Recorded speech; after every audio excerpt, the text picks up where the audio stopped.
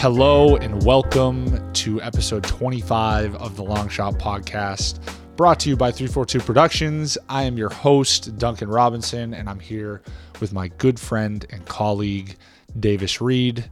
Davis Patrick, how are we doing? Great. We are back. I'm doing well. How are you? You're in a new location. I see a new backdrop. I am in a new location. I was on the West Coast. I was able to dip out and actually connect with some of my family on a little vacation. So we were down here in the Cape Cod area. My mom always tries to come down here for a week, so I kind of caught her on the tail end of her week. I was able to do 48 hours or so down here, get some sun, and yeah, it's nice. A little change of pace in the middle of the summer. It was going pretty hard the last 5.5 weeks or so. I'm going to duck off here for the end of this week and then be right back to it on Monday come next week. Well, you're making another trip next week. That's right. You're heading to the Midwest. We are on the precipice of a very special day, special week, really. We're headed to the Midwest here soon, or I'm headed to the Midwest. You're already in the Midwest, the great state of Kansas. I'm really looking forward to heading out that way for all things Davis and Casey wedding related. We got a little bit, I don't even know if you can call it a bachelor party. It's like kind of like a pseudo fake bachelor party. We're going to have a good time. It's going to be fun. We're going to play some golf, get some workouts in, of course. Always got to be, keep it at arm's length, if you will. Shout out to Scal for that one. And maybe the consistent listeners who know what I'm talking about.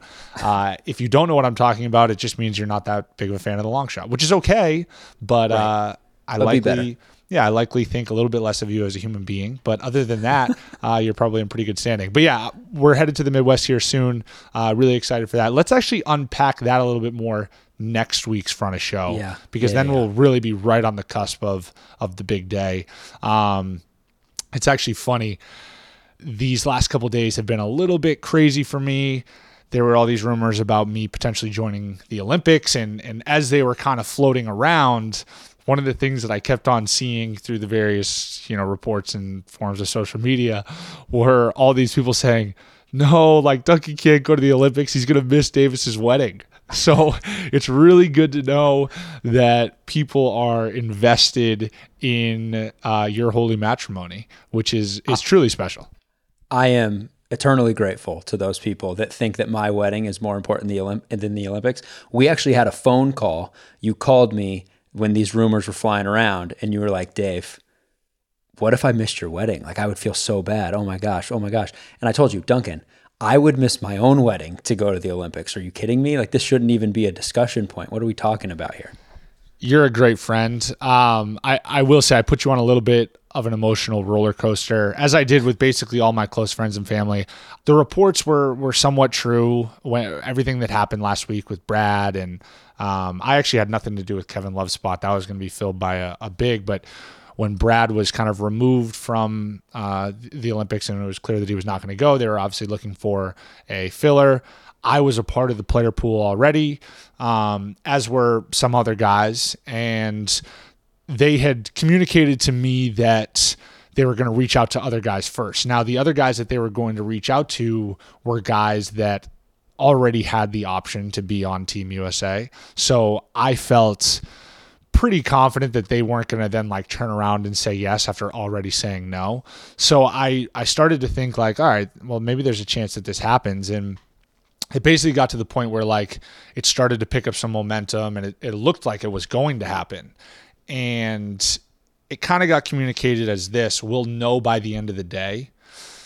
So for me, it was clear that I needed to have a decision ready, because it was a decision. Obviously it's incredible to go and play for your country, and it would have been an opportunity that I would have jumped at. But at the same time, I was going to be missing your wedding, and it's also, right on the cusp of free agency and some other things. So it was a decision I at least needed to think about. So I called a bunch of people in my kind of close circle, my family, my friends, and was just kind of weighing some opinions of what people thought. And it quickly became clear, all right, if I have the option to, then I'm going to do it. Now, I realized that's the hardest part was missing your wedding, I will say. Stop.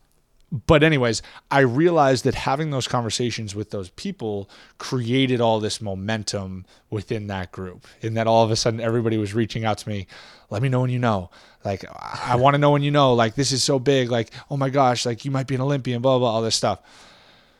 Now, I go on to find out that I don't get it. Keldon Johnson got the nod. Which, Keldon played great in the final exhibition, and I'm sure he'll do great in Tokyo as well. So there was a huge letdown from that. I thought I was maybe going to be an Olympian. Now everyone's like, oh no, so I created all this buzz for nothing. I tell you, we have this big conversation around missing your wedding, all for nothing. But I always hold on. Let me push back on that. You weren't creating buzz for nothing. Like, the fact that you were this close to potentially being an Olympian was incredibly exciting. I wouldn't say you were creating buzz for nothing. Like, this is a very exciting. I was honored to be in this little information circle and know that you might be going to the Olympics. I mean, it was exciting in theory, right? Like, nothing ever materialized. But anyways, it was definitely a letdown to the point of, like, then I had to have that conversation with every one of those individuals of, they went a different direction. It's not happening.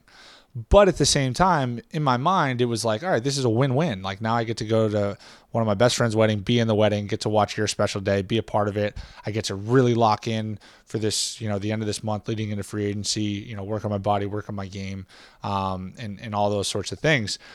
So I was good. I was at peace with it. Then, of course, the Zach LaVine stuff pops up, and it's like we're just hopping right back on the roller coaster. This time around, the reports were less, so it wasn't as much of a craze. And I also, at that point, I was a seasoned vet at dealing with this type of stuff. You were jaded. So I kept it really tight. I was like, you know what? I'm just gonna hold on to this. We're just gonna see what happens. It was basically contingent on whether or not Zach could go. And I was kind of like in the mix of, if he couldn't, then maybe I would, and all this stuff. And I made this strategic decision basically not to tell anybody. I'm like, this time around, I'm only telling people when I have that boarding pass to Tokyo printed. I'm just not going to go through this whole song and dance again. So anyways, once again, that all kind of fell through, and Zach is going to be competing in the Olympic Games, which is awesome. I don't think I'm breaking any news by that, but maybe I might be. No, you're not. No, I don't think you are. Would be pretty fitting that the day we have Shams on our podcast, I'm the one breaking news. But anyways, that was just the last 4 or 5 days have been a little bit of a emotional roller coaster, if you will, just with all this sort of stuff going on. Yeah, I believe it. Well, I'm setting my sights on 2024. I think we're adding you to the roster in 2024. We'll see. Where are the 2024 games? I want to say London or Paris. I guess I could be our research guy. Give me a second. I'm on it. Yeah. Anyways, yeah. I mean, it would have been an incredible opportunity, but you know what else is an incredible opportunity? To stand next to one of your best friends on his big day. And I'm excited to just step fully into that one. Yeah. Well, while I'm honored that you think that and that you're going to be there, again, the fact that my wedding, I told you this, if you would have missed the Olympics for my wedding, you would be putting a guilt on me that I would carry for the rest of my life. So the fact that you were even weighing it as a reason to not go is just absurd. Yeah. Well, whatever. A bridge that we did not need to cross. Anyways, let's keep it rolling here. Obviously, need to show some love to the Milwaukee Bucks for winning the NBA championship. I don't want to say I told you so, but I think multiple times I told you so. Yeah, call your shot. I mean, no, actually, I already called my shot. I'm acknowledging that I called my shot now is what's happening. But I mean, impressive performance by them, really across the board. Giannis, sheer dominance. Drew Holiday wasn't exceptional from the floor, but near triple-double. Chris Middleton was just really good all series. Got to give some love to hometown native Pat Connaughton. Incredible performance from him as well off the bench. Had some big-time plays in Game 6, but also Game 5. And, just had some big games throughout the series. Future Long Shot podcast guest, by the way, so be on the lookout for that. I like that.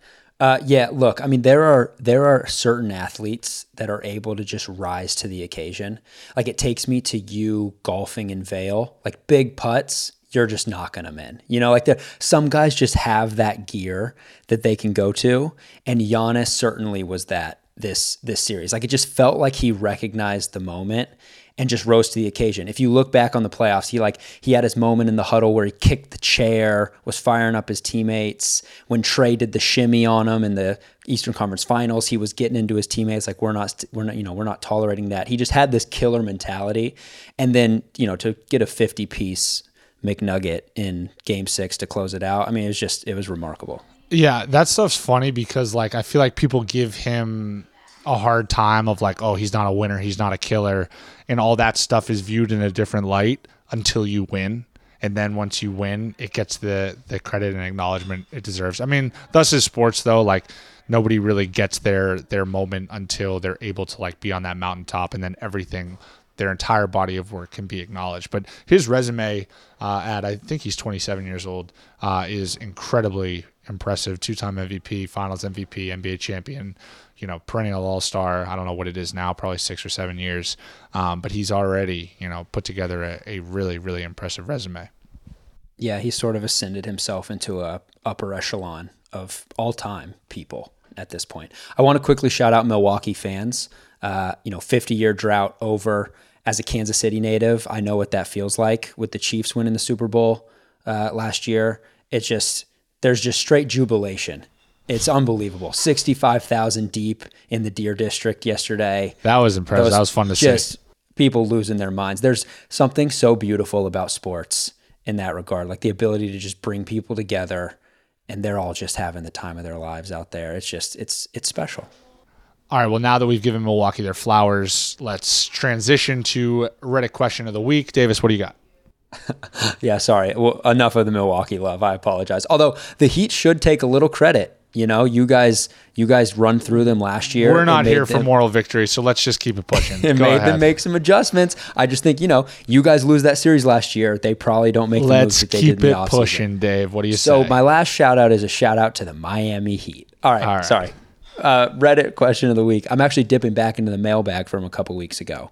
This question came from Danny Kano, and they asked, Duncan, do you get nervous? Which I thought was a great question.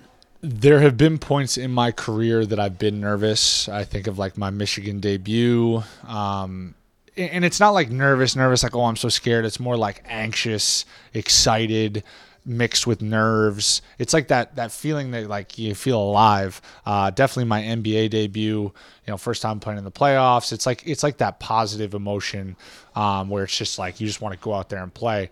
Now, between all of those, there has been a similar experience of like once the ball goes up and once you step in between the lines, all that stuff just kind of starts to fade away and you're just playing basketball. That's what I love is in that like you have all this anticipation and excitement for a particular game and the ball goes up and it's just basketball.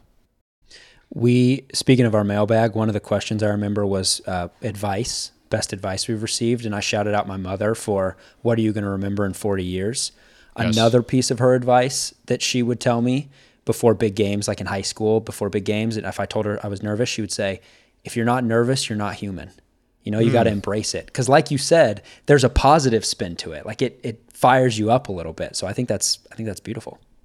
Jenny Reed from the bleachers with just some big time philosophical takes. Yeah, I mean, it's a good question. And actually it's one that I get a lot. I think that part of it being like and I don't want to say like your average person because that sounds like condescending, but like to maybe somebody who's not an athlete that's used to performing in front of a lot of people, this idea of being in front of 20,000 people and like trying to perform at a high level is kind of a nerve-wracking thought. But like anything, you just start to develop a rhythm and feel for it.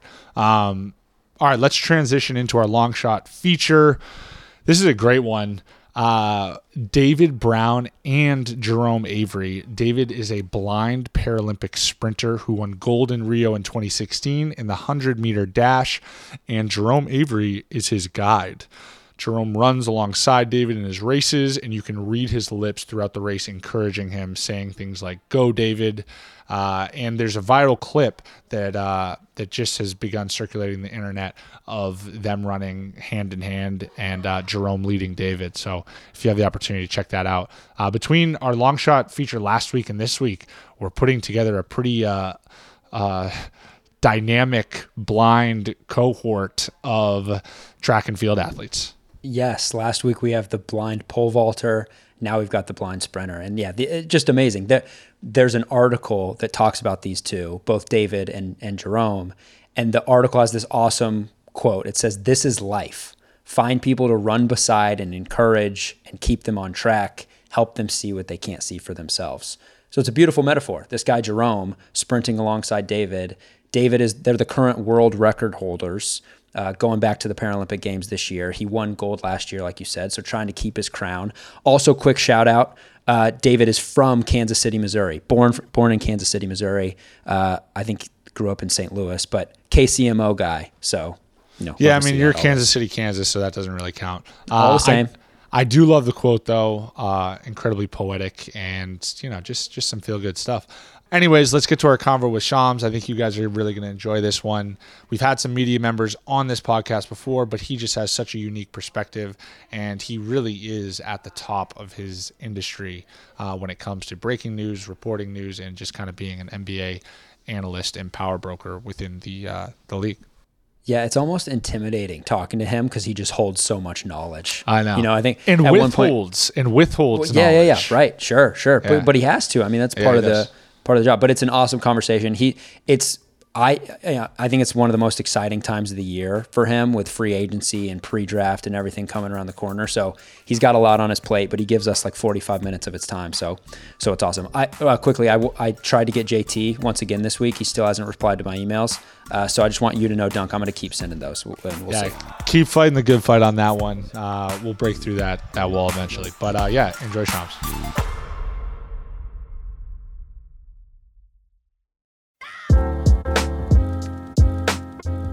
Welcome back into the Long Shot Podcast. We are now joined by Shams Charania, NBA insider, writer, and analyst for The Athletic and Stadium. He is one of the most connected and respected NBA insiders that our game has right now. But please don't let that fool you. This man is absolutely a long shot. He started cold calling agents and front office executives as a high school student in Illinois and began breaking stories shortly thereafter. That all included driving through the night as a college student and stepping out of class to take calls. He's gone from chasing down Brandon Jennings in a parking lot for a 3-minute interview to sitting down with Kobe Bryant, Anthony Davis, Luka, Joel Embiid, and so many more. He's also as busy as ever right now. Just finished covering the finals. Obviously, now he's on to free agency, pre-draft, and all sorts of stuff. So we are very appreciative of your time. Thank you for joining us, Shams, and welcome to the Long Shot. Guys, great journey. I don't know if I could do my own bio as well as you just did. So you already nailed it right off the top, Duncan. I appreciate it. No, for sure. We want to, just lay the groundwork. And obviously you have a really cool story. I want to take it back first and foremost.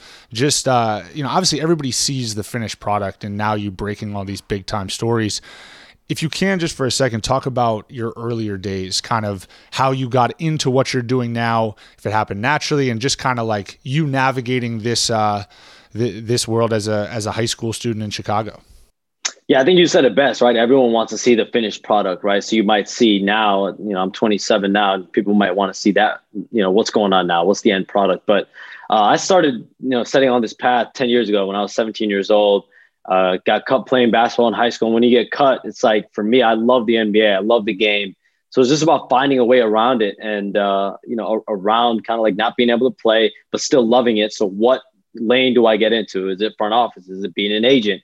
Is it being a writer? And, I always had a passion for writing. My English teacher, my junior year of high school at New Trier High School here in the suburbs of the Chicagoland area, was like, you should try to write for the school newspaper, combine your passions.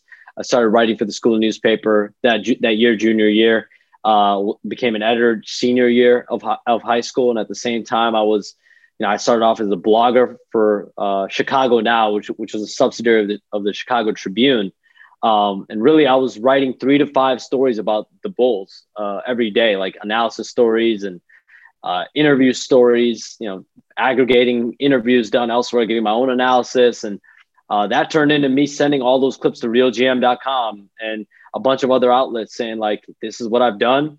Would you have interest in working with me? Real GM got back to me and said, by a volunteer basis, if you want to start submitting stuff, we'd be open to it. And so that turned into me writing for realgm.com for a few years. And then I got to Yahoo. So yeah, I mean, long story short, I think early on it was trying to figure out what exactly I wanted to do. And when I figured out it was writing, and I always enjoyed, it's crazy now when I talk to fans and the audience that I've kind of built. It's basically a bunch of people like me and how I was. So that's why I feel like I can relate so well to the fans, because that person, that obsessive fan, I mean, that still is me, but now I'm living it kind of, but that was me, about 10, 11 years ago, because I was even in middle school. Like I remember 7th, 8th grade, just sitting around in science room, just like, who are the Bulls going to trade for? Who's this team going to trade for? Like, where's this guy going? And, I would always obsess over that stuff, signings, trades,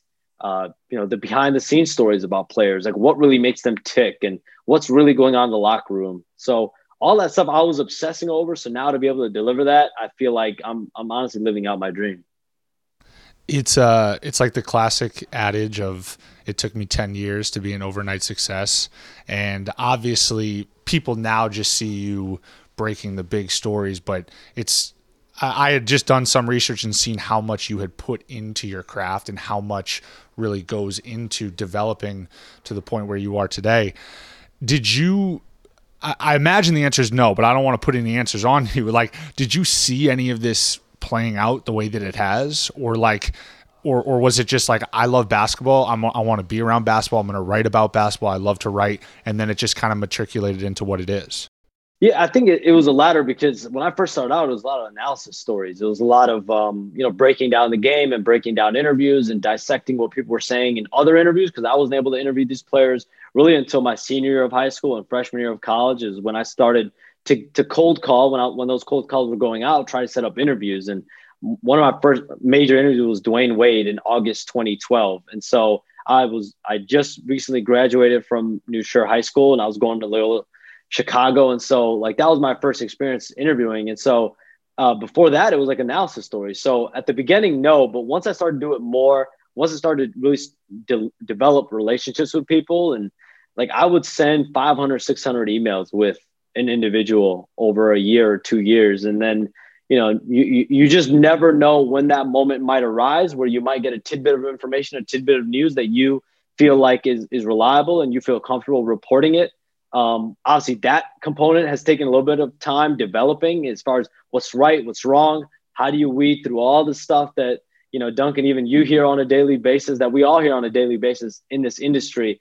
And so a lot of my job now has become, trying to weed through the BS and try to figure out what's right, what's wrong, because at this point, that's what my audience cares about is they look at me to know that this is what's right. And this is the truth. But there's no question. Early on, the goal was try to be more of an analysis type of writer. And that turned as I started to gain, I think, relationships. And I had no dreams really of doing on-air stuff either, Duncan. Like I didn't set off in this saying like, I eventually one day want to sit down with, the top players in the league. That I feel like that was more of a dream than anything else. I never thought it would, be something I would be doing right now.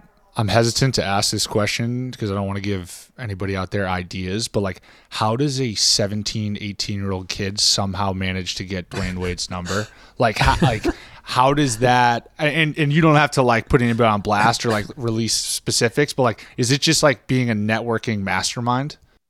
I think it's like, I definitely wasn't a mastermind. I think it was more just like, I think what helped me out so much early on, and I don't know how much you can relate to this, Doug, but it's like kind of being naive, right? It's like not really knowing. You what's the line? Like you don't know what you don't know. Like sometimes I didn't know like what the normal protocol was, or what what's really the PC or the right way to approach this, right? And so like I remember sitting around in when I did that D Wade interview, and it's crazy. I walked into him in the locker room during the season because I interviewed him in the offseason. I walked up to him in the locker room the following year. Miami was playing in Milwaukee. I was covering games pretty much only in Milwaukee at that point. So I would make the drive to Milwaukee. It's about an hour and change. And Dwayne had just finished showering. And Duncan, like usually in the locker room, if a guy's shower, usually try to approach him after he's done showering, right? And he hadn't showered space, yet. Regardless of what happened in the game, let him cool down a little bit, give him some time for sure. 18, I walk up to Dwayne. He was like looking at his phone, and he clearly hadn't showered. And I just remember he gave me time.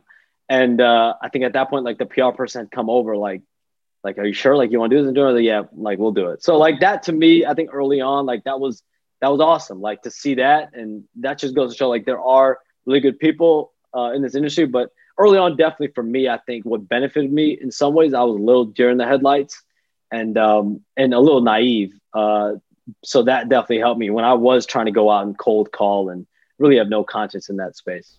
That's a crazy moment though, because you're legitimately, like, as you said, 2 years removed from being, well, at that point you probably still are a fan, but like, and I know how this goes as a player, like with all due respect, it's just another interview, but for you, it's like, this is your first moment. And like, now you're stepping into this moment.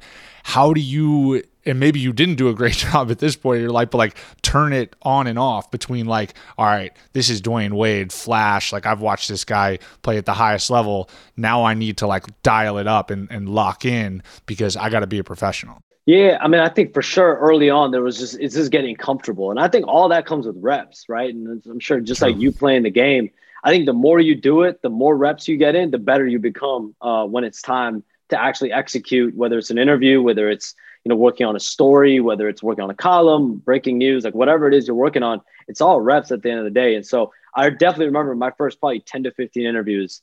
I mean, it was tough. Like it was definitely like, I was probably really jittery, maybe some butterflies, but like, I feel like, again, that just goes with reps. If you start to do something that you aren't comfortable doing or don't really have an experience doing, like early on, it's going to be an adjustment. So I think once I got that out of the way, and then also start to realize like everyone is human, everyone's got stuff, that they're dealing with off the court as well as on the court. And so, you tie all that together and just treating people like people, which they are, and being genuine and being humble and showing humility as much as possible. It is pretty wild. Duncan played with Dwayne Wade, and I'm not sure I'm not sure that we could get him on this podcast or that he could get him on the phone. So it's pretty wild. Actually, D Wade sometimes replies to my text. Sometimes, so maybe I could get him on the podcast. I don't think I have the stones to like just hit him with a text and ask. But there's an outside chance. I think you can do it, Duncan. I think you can do it, bro. I need some of that naive. The naiveness that you had, early on, just fire off a text. Just go for it. I mean, the worst thing you can get is a no or left on red. True. Spot, so. Well, I assume there's also some fake it till you make it thing, right? Like you have to be in that locker room with the confidence and the swagger to just go up to Dwayne Wade. Like that's something you have to sort of trick yourself into, I would assume. Yeah, a little bit of that. I think, that whole fake it till you make it, I think that was the best way to sum that up is like early on, I didn't want to tell anyone really how old I was. And thankfully that's not something that comes up in conversations, right? Like when you're talking to someone over the phone, like when I was 17, 18, 19 years old, like the conversation didn't ever turn to like, so how old are you really? Like, is this about, where are you from? What's your background? It's a lot of questions like that. So what I always try to do is just show myself and present myself with as much, I think, maturity and professionalism as possible. I think that's also very important in this space, just being professional, knowing that everyone's dealing with something. And, there's always going to be levels of distraction for every single person in this field, but trying to battle through that. And at the end of the day, just do your job. And so whether it's an assignment, whether it's somewhere I had to be, whether it's a story I had to file, a deadline I had, like just do your job and just do the work, and hopefully everything else follows.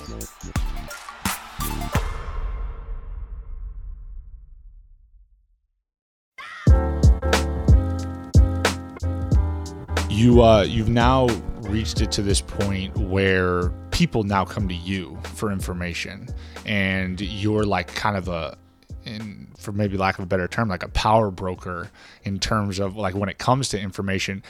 Was there a point early on where you felt that shift to like, I'm no longer bugging these people to get them on the phone, to now like, oh yeah, so-and-so's blowing me up because he wants to know if I know something about, I'm being as vague as possible, but like, is there a moment, and you can give us as little or as much as you'd like, but is there a moment, like a turning point moment for you that you remember? I think, it's tough to get into specifics, but I think the moments that to me, I started to really feel, there's a responsibility to this, right? Is when, you might get wind of a trade, and you're kind of, you might be the one that, whether it's through your social channel or behind the scenes, might be informing the people that are involved, or informing the player, or informing this person. It's like it's always kind of this weird moment, right? Because it should, hopefully it's the other way around, where it's like the player might be the one, or to hear about it or whatever. But I think that's, for me, I think when my eyes first started to open, like, all right, I gotta. There is a level of responsibility that you have in this. And so I think probably that, or anytime a player, calls me and asks me a bunch of questions about their own situation, I think is always an interesting moment. And again, a moment that you take with privilege and you take with responsibility, because, it's their life, it's their life and it's their livelihood, and they want to know about their future, where they might be playing, where their family's going to be at. So I think it's usually along those lines when you're kind of being the one to try to distribute that kind of information, when, like call the DGM or call, I guess, your agent or whoever, but it's always interesting. But for me, it's always just been communication, right? Whether it's, the people that are involved in this space, people that I consider sources, and treating people, with just being upfront, honest, and trying to be trustworthy as well. Cause that also goes a long way. And there's always going to be times, Duncan, as well, where you're sitting on information or sitting on stuff. Right. And I think, again, that just goes earlier. Either you're always going to have to navigate what's right, what's wrong. And sometimes, it's even about, you got to sit on some stuff, either for when things are 100% or when certain people are informed. What's your iPhone screen time looking like? I'm curious, because I'm somebody who I actively try to keep my screen time down. I imagine it just comes with the business. Like, you always have to be on your phone, right? Like, you talk about communication, it's probably just constant. Yeah, let's see right now. Let's do it in real time. Wow, we're getting a live update of Shams' screen time. This is some cutting edge stuff that you only get here. I'm going 9 hours. That's my guess. Right now it's at 8. Yesterday was 16 hours and 3 minutes. Oh my God. Wow. Let's see, Monday, 15. I don't know if you guys can wow. see this. And that just comes with the territory, right? Like, if you run the risk of not being by your phone, you're also running the risk of missing out on essential information and time, and like time sensitive information.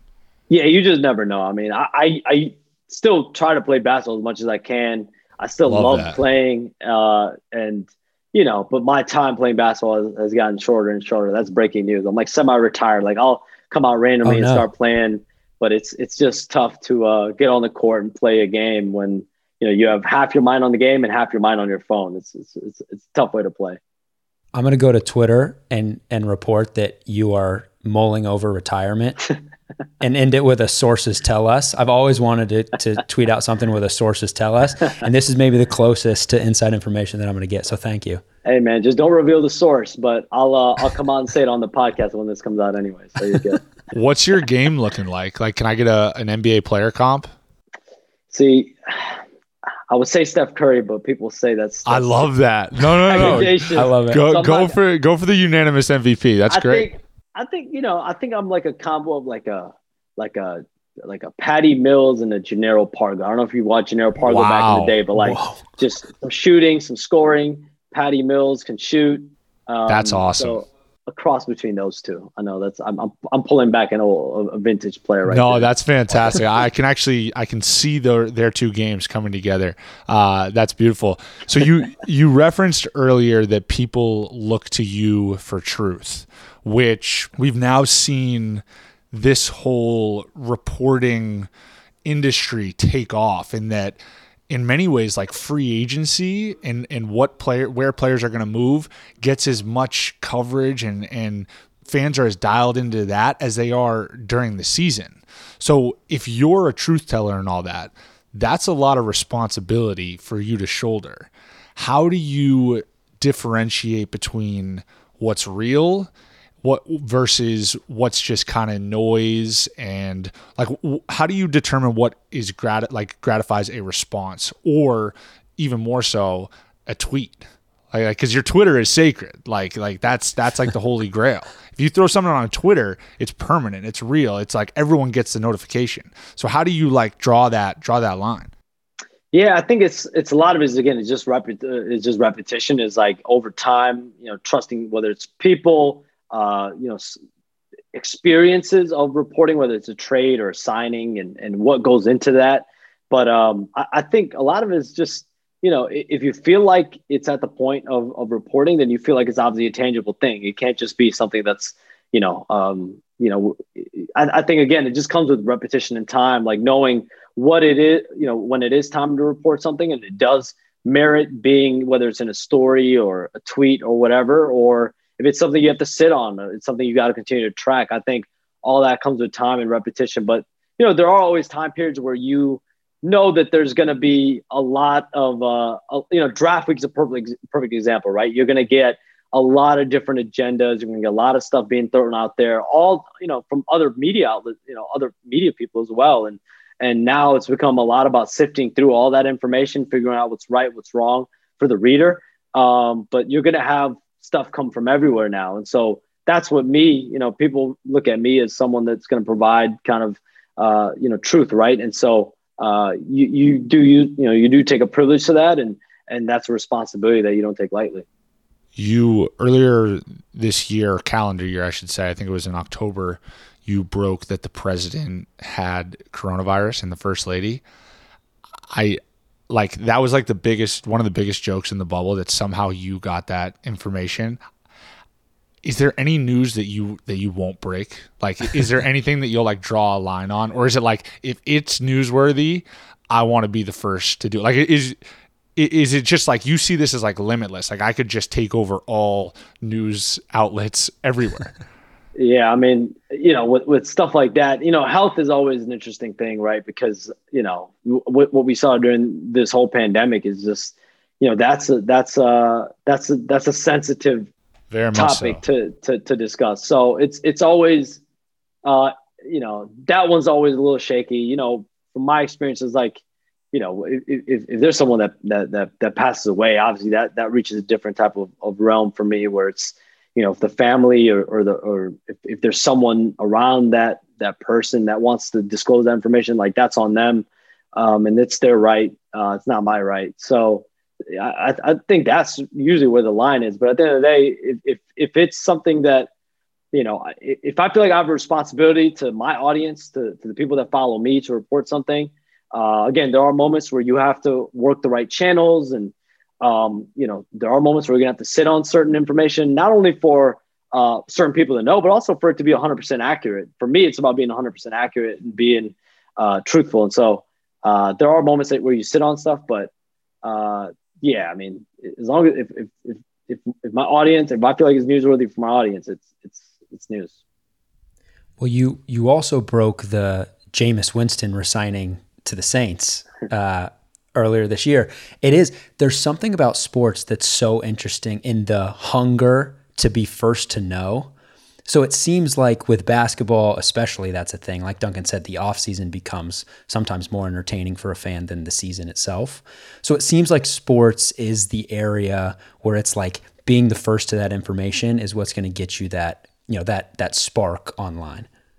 Yeah, I mean, I think definitely, like, being first is obviously something that people talk about, but I'd rather be accurate, and be first than be first and shaky or wrong or any which way. So as long as I feel comfortable in my reporting and my sourcing, like, then, like, I feel good about it. As long as I can go to sleep at home at night knowing that I went through the right process and protocols, I feel good about it. But yeah, with the Jameis Winston stuff, it's crazy. Now it's like sometimes you'll have crossover sources, or you'll have people with knowledge of what's going on in the NFL and other sports. And it has become fun for sure in that way. When, like last year during the draft, the 2020 NFL draft, like I had people texting me that, Tua was going to the Dolphins or this player was going here. And it's like, I was just literally sitting in the house bored watching and started texting some people about the draft. And, it's crazy. Your network or your pool of contacts can tap into the draft or NFL stuff.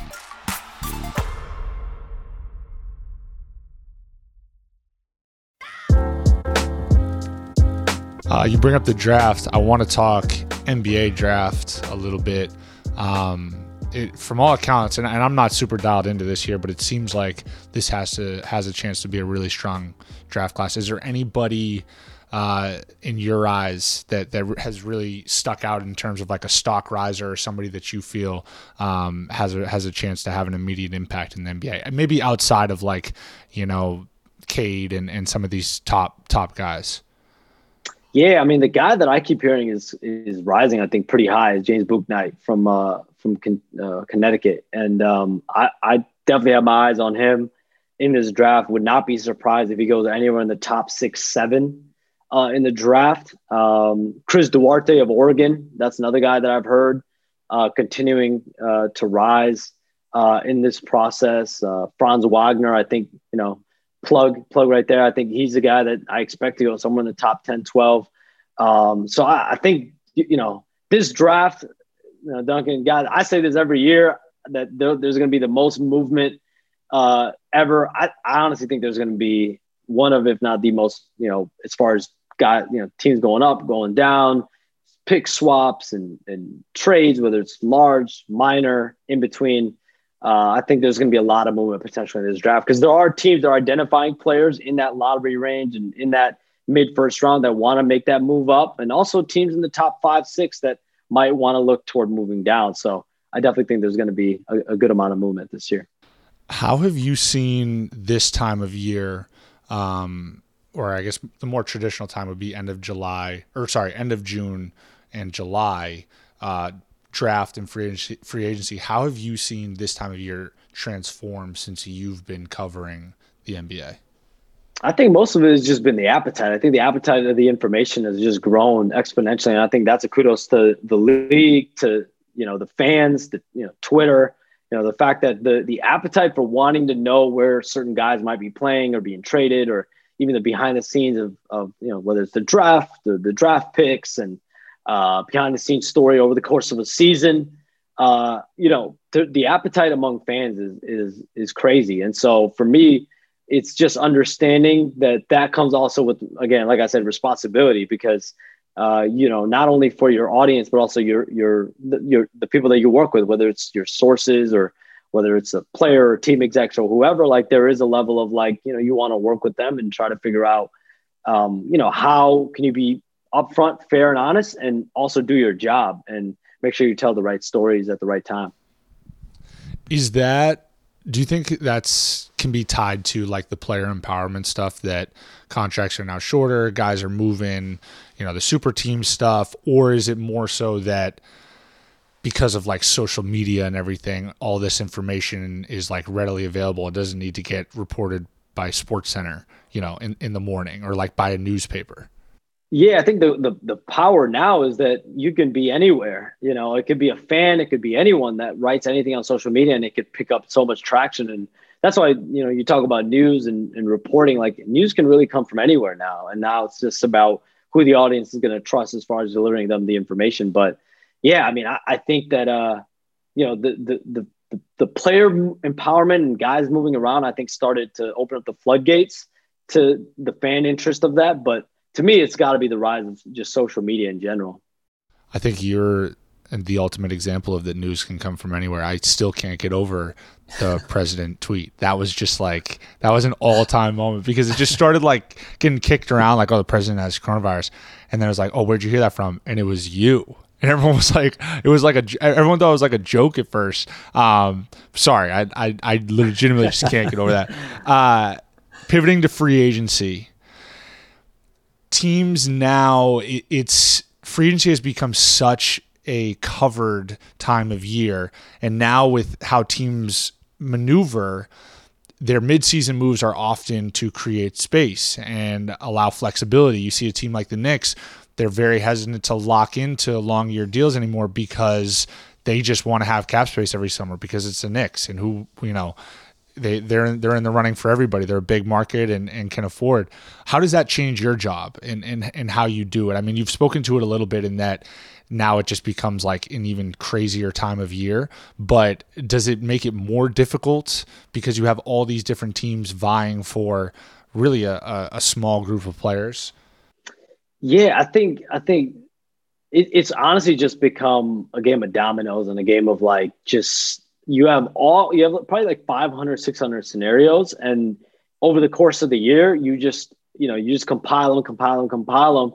And I think over this 2-week period, 2.5-week period is when you start literally, dotting, all right, this is not going to happen. This is not going to happen. All right, maybe this is still possible. Maybe this is still possible. It's like you have a whiteboard with like 600 scenarios, and most of them won't happen. And then you'll have probably a dozen to 16 that come to fruition. So just, that's kind of like an inside look at the process where it's not just you come up and, in normal times it's June, July for draft free agency. And now it's July and August. Usually you don't just come up in July, June and this time period. And it's like, all right, what's going on? What's the word? It's like, it's stuff that's simmering and you're working on year round, and you're through conversations, through reporting, through, your discussions with your sources. Like it's honestly just a game of dominoes. It's like you're viewing a chess game being played and trying to comprehend everything and trying to see which move is being made, which move is going to lead to the next move. And it's just a big board of scenarios, essentially. Is there anything you root for in these summers, like in these off seasons? I assume the crazier storylines are better for you. So it's like in a dream world, you get the scoop that, Giannis is opted, like, request a trade, like he jokingly did in his post-game conference last night. It's like, I know you grew up a Bulls fan, but at this point, I assume there's not as much team allegiance as there is just like, I want something wild to happen that I get the inside scoop on. Yeah, I mean, it's tough to say because it's so unpredictable what could take place. It's tough to say, like, is there like a dream story or is there a dream scoop? I just think that, obviously movement is great. I think even for the league, like whether it's trades or guys moving, like it creates a buzz, it creates interest. I think for me, I think the biggest thing can be is just making sure I'm tracking all the different scenarios in place and, figuring out times to report certain things, when not to report certain things. I think it's just, it's every day is like you have to make decisions. But I'm gonna switch it around, Duncan. I mean, you have a big free agency coming up. From a media perspective, I can speak to it. But you as a player, like, what's your view on kind of like the media and how it's, the coverage of it, and obviously playing it and you're about to enter free agency here now. Yeah, well, we were talking about the noise, like what's noise versus what's real. And I'll start by saying there's so much noise out there. I've quickly learned, like, I think it's funny when I'll come across an article of like, oh, Duncan's looking to sign here, Duncan's leaning towards this, or Duncan really likes this place. And it's like, I can say this, I have very little information regarding like what my summer will play out like. So I can't even, I couldn't imagine that anyone else out there would have some like crazy scoop, but maybe they would, unless you're like implanted in a front office where it's like, this is going to happen and we're at least going to offer this or whatever. But from where I'm sitting, it's like, I just find it funny when there's so much speculation out there, but it's speculation of something that is like not real yet. And I think that's what's really cool about what you do, is that you don't gossip. In terms of like when you say something, and you referenced it earlier, what's most important to you is being right, not being first. Like when you don't say something, or when you say something, it's what happened or what's happening. It's not like, oh, I think so-and-so is leaning towards Eric, because anybody in the media can make any claim, because there's really no accountability anymore in terms of media. I mean, that was something I was going to ask you about, is like, from where you're sitting, because you've now reached a standard where you actually are held accountable, because you've like reached this apex to where everybody thinks that what you say is the truth, because it is the truth. Like you haven't missed. Or have you missed? Have you missed yet or no? I mean, there's always going to be, stuff that, I can't, nothing on top of my head. Okay. Yeah, exactly. You haven't missed. There's always, in the meat of report, in the grind of like a trade, whether it's a pick or there's always right. Like a little, caveat here, there. Yeah. There's always minutiae. So I can't cut myself. Yeah. All right. But you know what I'm saying, in the grand scheme of things, like what you say is truth. I got to imagine it's frustrating for you that the vast majority of media, it doesn't work that way. That anybody and this is people with like check marks on Twitter, not that means anything anymore, but like people, I remember around the trade deadline, people with check marks saying stuff like, oh, Duncan's headed here and here and the deal's done.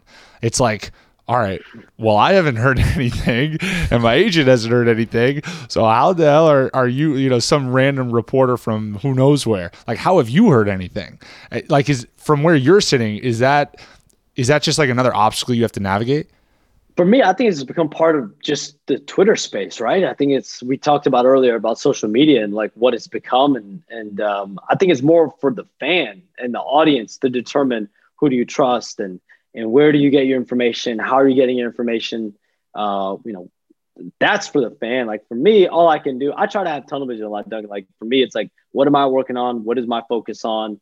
Who are my relationships? Who are my contacts? What am I, how can I help? Whether it's a situation, whether it's, as I start reporting on a story, how do I go about reporting on a story? It's pretty tunnel vision. I try not to pay attention to a lot of the stuff that gets thrown out there, but I just view it as like, listen, NBA Twitter is going to be a big space. It's going to be a lot of people trying to put stuff out there and report. And it's really on the audience at the end of the day to determine like where you look at for your information. That's good stuff. All right, we've taken a lot of your time already. We'll transition into our kind of closing segment. We call this the undrafted segment. So to remind you, we're going to alternate topics. I'll lead it off. Davis will go second, and then I'll finish it off. My first one is a move that didn't happen in the NBA that maybe as a reporter, analyst, or maybe as a fan that you wish did happen, looking back. Man, that's a tough one. I might need to take a little bit of time on that one. Take your time, man. Take your time. There's no rush. Yes, I mean, this could be like prior to your professional career, like maybe as a Bulls fan, like you wish that I don't know, they teamed up somebody better with D Rose when they took him 1 overall and had a better chance at winning something. Yeah, I mean, I think I've spoken about this one. I think, there was one year where I was a Bulls fan, actually, and they were trying to get guard help at the deadline. I think one of the names that was thrown out was like TJ Ford. And like, it's like, I've talked about this, before, but it's like just sitting in that science room and like in class, like in 7th, 8th grade, like on pins and needles, like, are the Bulls going to be able to pull this trade off? Like, I still remember that like it was yesterday. And like, again, I think that just goes to show, like, I'm pretty now. All the audience now is obsessed, I think, and has an appreciation for the information. I was pretty much the same way. Like I was obsessing over the same stuff and trying to figure out, is my team at the time, or is a team going to go get a player that I think would make them better? And so that probably comes to my mind first. But I mean, there's always going to be, like the Kawhi. There's since I've been doing this, there's several trade guys, big name players, Kawhi Leonard and Kyrie Irving and players like that have been traded. Where you think about, if Kawhi wasn't traded to Toronto, what if he did get traded to the Lakers for that haul that they traded Anthony Davis for? Then the Anthony Davis trade doesn't happen to the Lakers. So there's all kinds of different scenarios you can think about, I think, when it comes to that. What about you guys? You guys have a pick? Oh, Dunk, what do you think?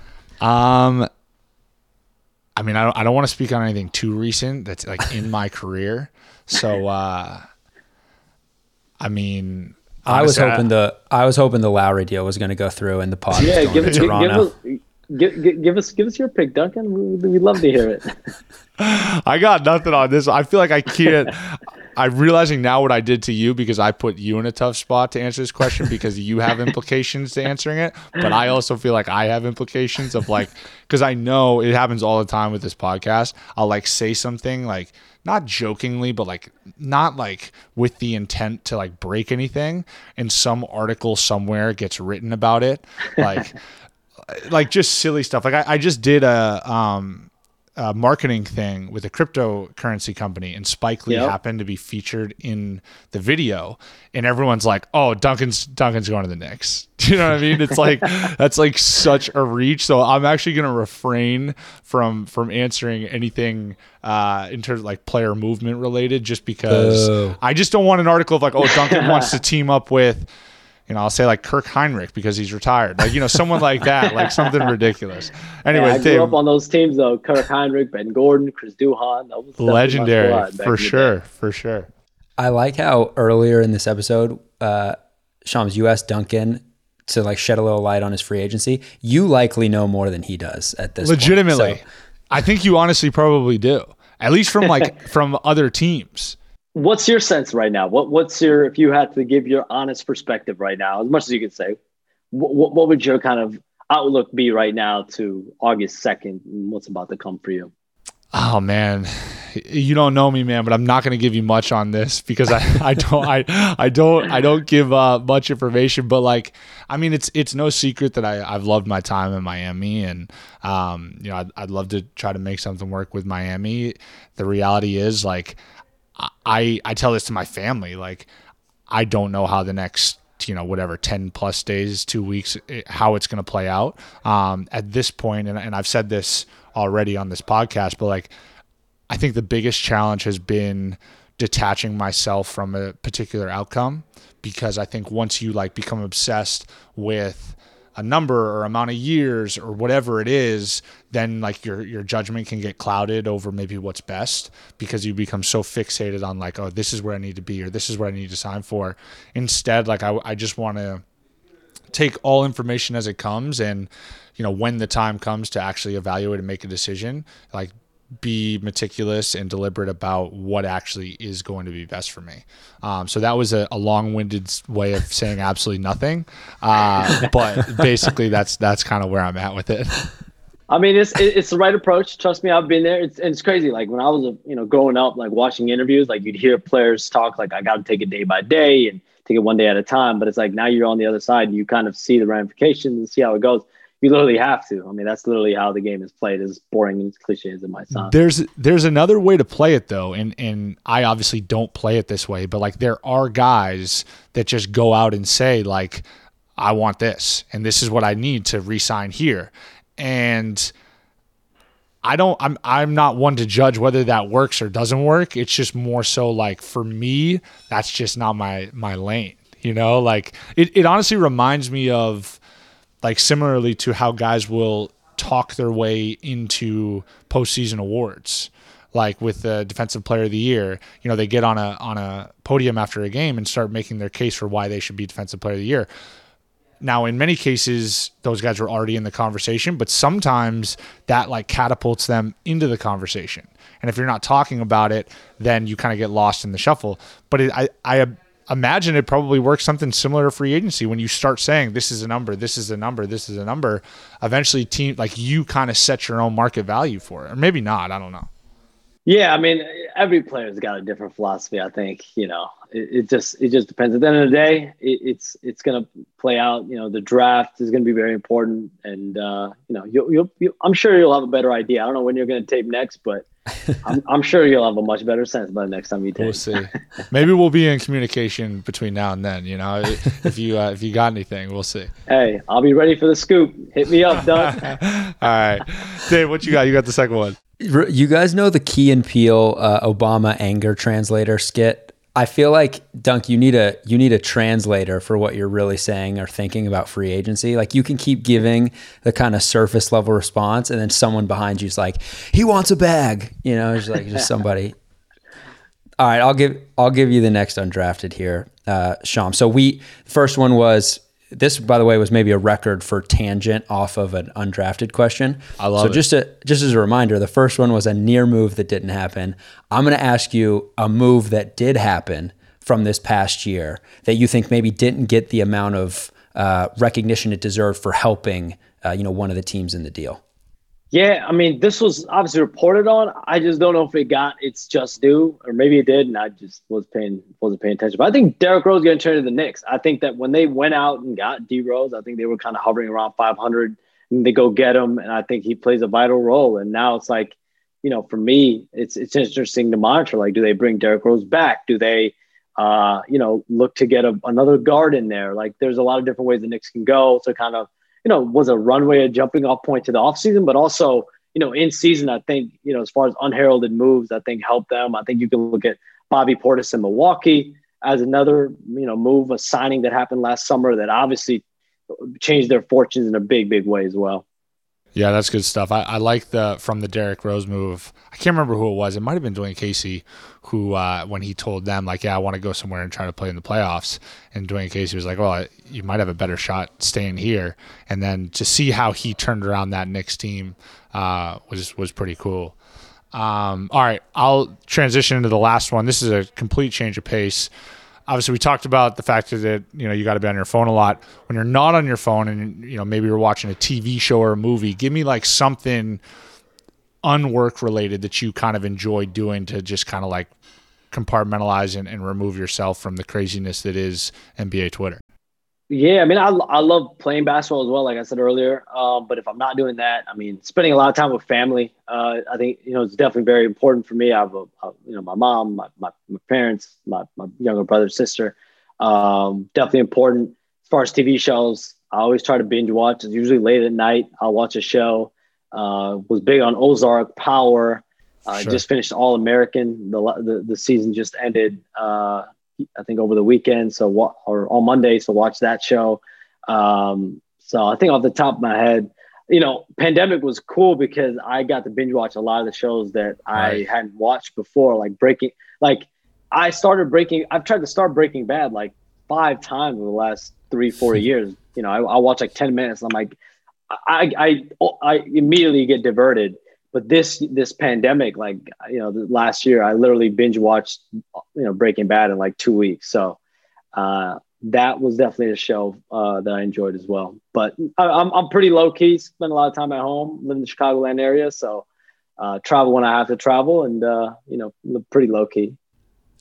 Do you sleep through the night ever? Like, I was talking to a friend of mine who's a doctor the other day, and he was talking about being on call and how he just gets woken up in the middle of the night. Are you sleeping with your ringer on high and just prepared to be woken up at any point? Yeah, I mean, that's what I've gone to at this point. I also have a ringtone. I'm sure you guys have iPhones. There's one that's like 10 seconds long. It's like dun dun dun dun dun dun dun dun dun dun dun dun dun dun. Like it's like 10 minutes. I've never met someone with it, but that's the one that I use. So I'm sticking with it. I like it. That's good stuff. All right, man. Hey, well, thanks for joining us. Like we said, we know you got plenty on your plate right now, but good luck with everything moving forward. I'm sure people are going to be very dialed into your Twitter here in the coming weeks, and for good reason. But yeah, thank you for taking some time with us. We really appreciate it. Appreciate you guys having me on. I'm glad we were able to do this. And Duncan, best luck on your free agency. I'm a call away if you need me. Hit me up. I appreciate that, man. Good looking out. Thanks, guys.